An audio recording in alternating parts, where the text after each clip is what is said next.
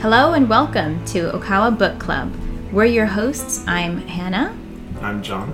And in this podcast, we'll be discussing the books of international best-selling author, world teacher, and CEO of Happy Science, Master Ryuho Okawa. As of June 1st, 2022, Master Ryuho Okawa has published over 3,000 titles on such topics as self-help, religion, spirituality, politics, and economic prosperity. Yes, and today we'll be discussing The Unknown Stigma Part 3, the final of the trilogy, at least for now. I really hope it continues. This one is called The Universe. And again, for those of you who don't know about this, there's parts 1 and 2. It's a spiritual mystery novel by Master Okawa, a new series that he has put out. And it's very, very interesting. And as we mentioned in the previous podcast, it really goes from micro to macro to galactic. Yeah. So it just blows you out of the water, out of the universe, really. And it did not disappoint whatsoever. Not at all. But it did surprise. Yes. I couldn't have possibly expected where this book went. Yeah. So, entertaining. It was like riding a roller coaster. I think I read it in, 2 sit-downs. I'm pretty sure most people can read it in one. You don't want to put it down at all. And, yeah, it was just so interesting.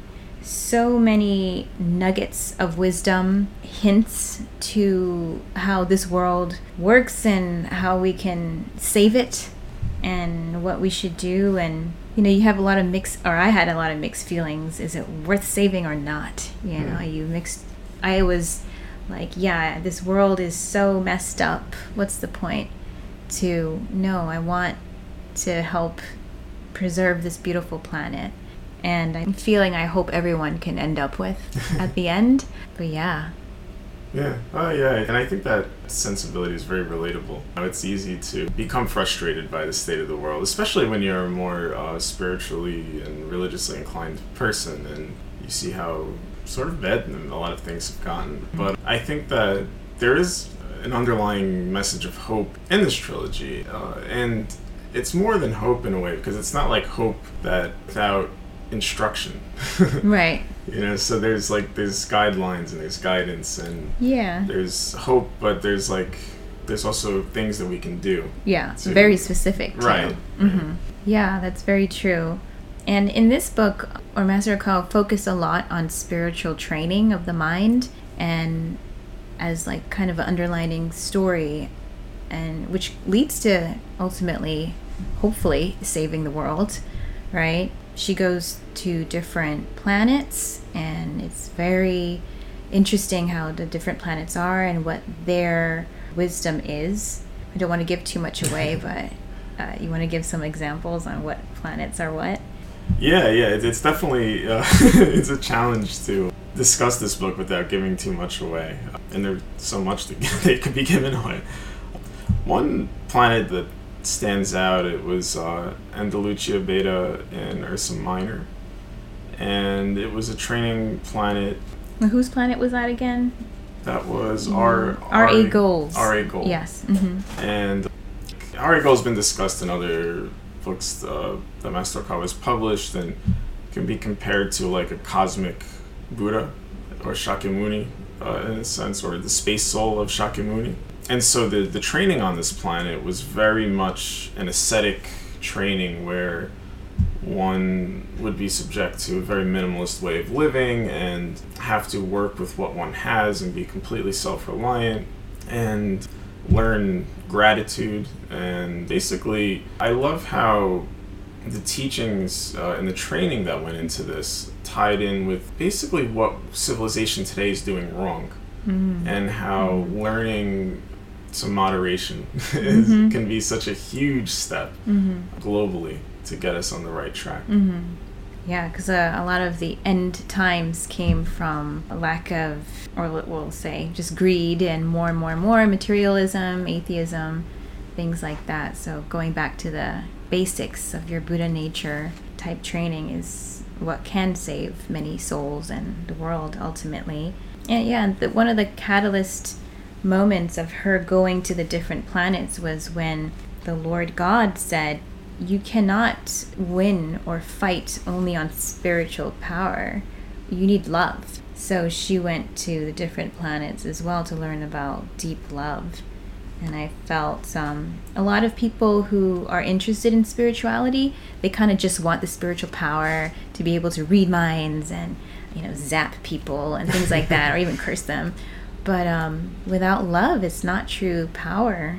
The real essence of, I believe, spirituality and faith is to be able to save people, love people deeper. And yeah, I think that's lacking in some of today's spiritual teachings. I think so too. There's a lot of malevolence in a lot of spiritual teachings, I think, unfortunately, and somewhat contradictorily. Mm-hmm. And love in any set of teachings, I think, is what has to inform how we use the knowledge and wisdom or any tools that we have in life. Mm-hmm.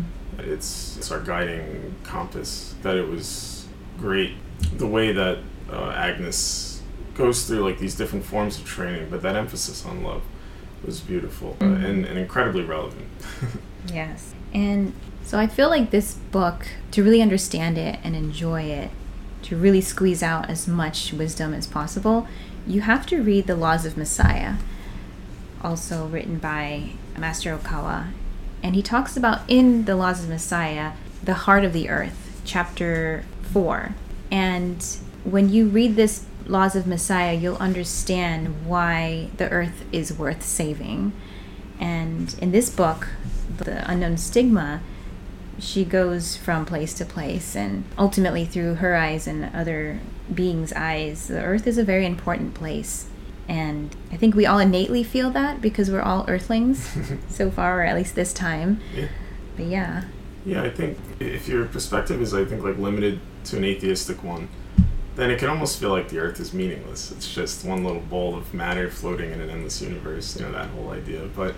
And that's why I love that it's like no matter where Agnes is going in the universe, there is an indication that is orienting her back to the earth and emphasizing the importance of the earth as a spiritual training ground that is unique to any part of the universe. Yes. It sort of reminded me of how, like, in a communist civilization, they don't consider an individual life as having value.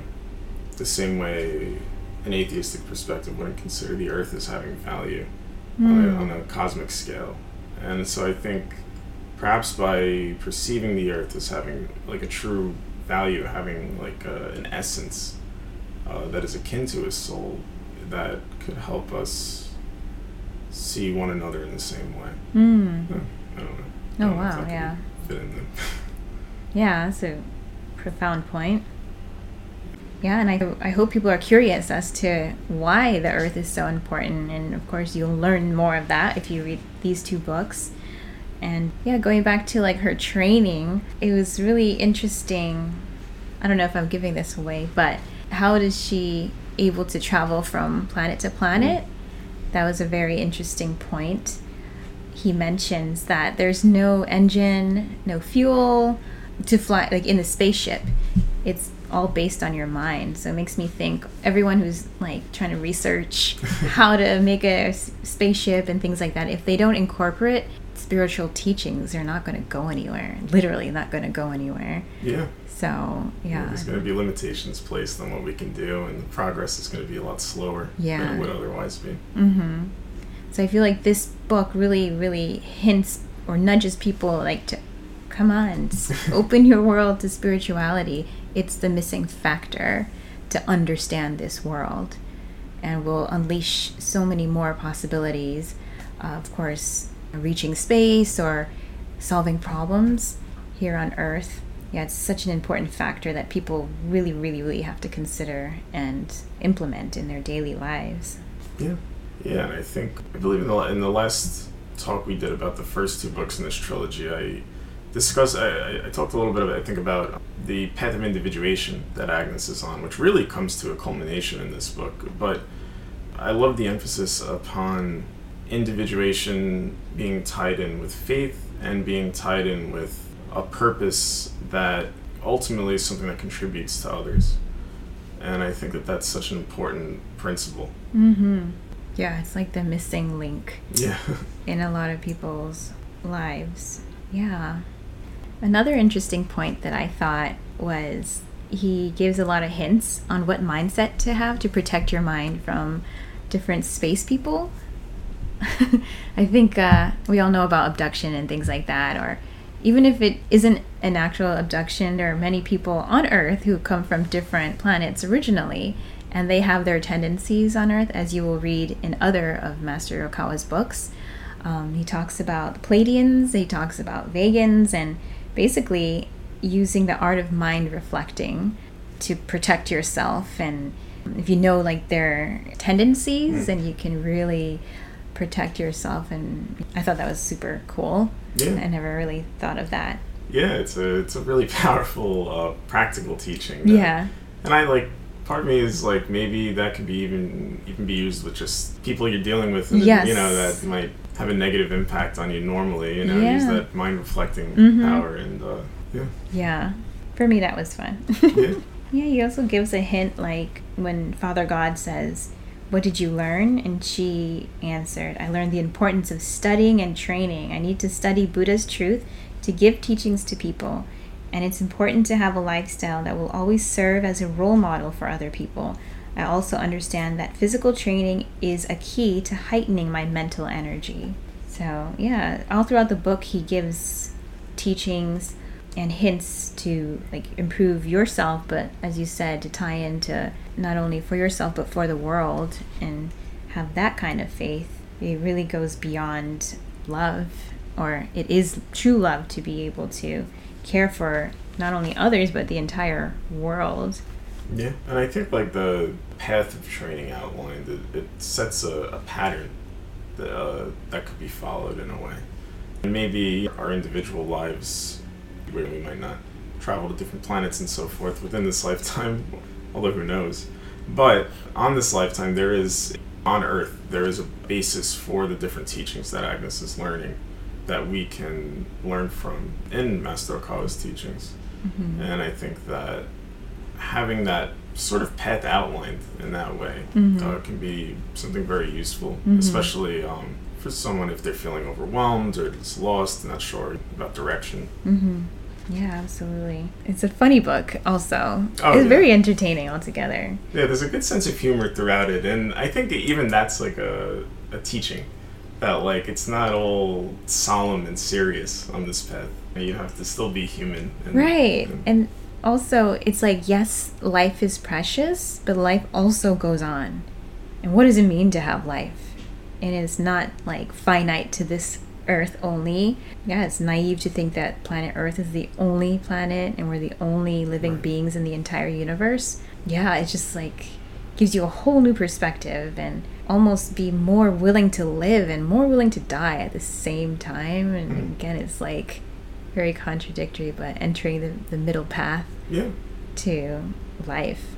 Yeah, I mean, having something that's meaningful enough to both live and die for, I think. And that's something we should all kind of strive for, I think. Yeah. Thank you for listening to today's podcast. It was certainly a great read, and we really hope that all of you can enjoy this trilogy series. You can find this book, The Unknown Stigma Part 3, paperback version on Amazon.com. And the hardcover versions for The Unknown Stigma 1, 2, and 3 will be available in bookstores on October 1st, November 1st, and December 1st for the 3 books respectively. Thank you for joining, and please tune in again next time.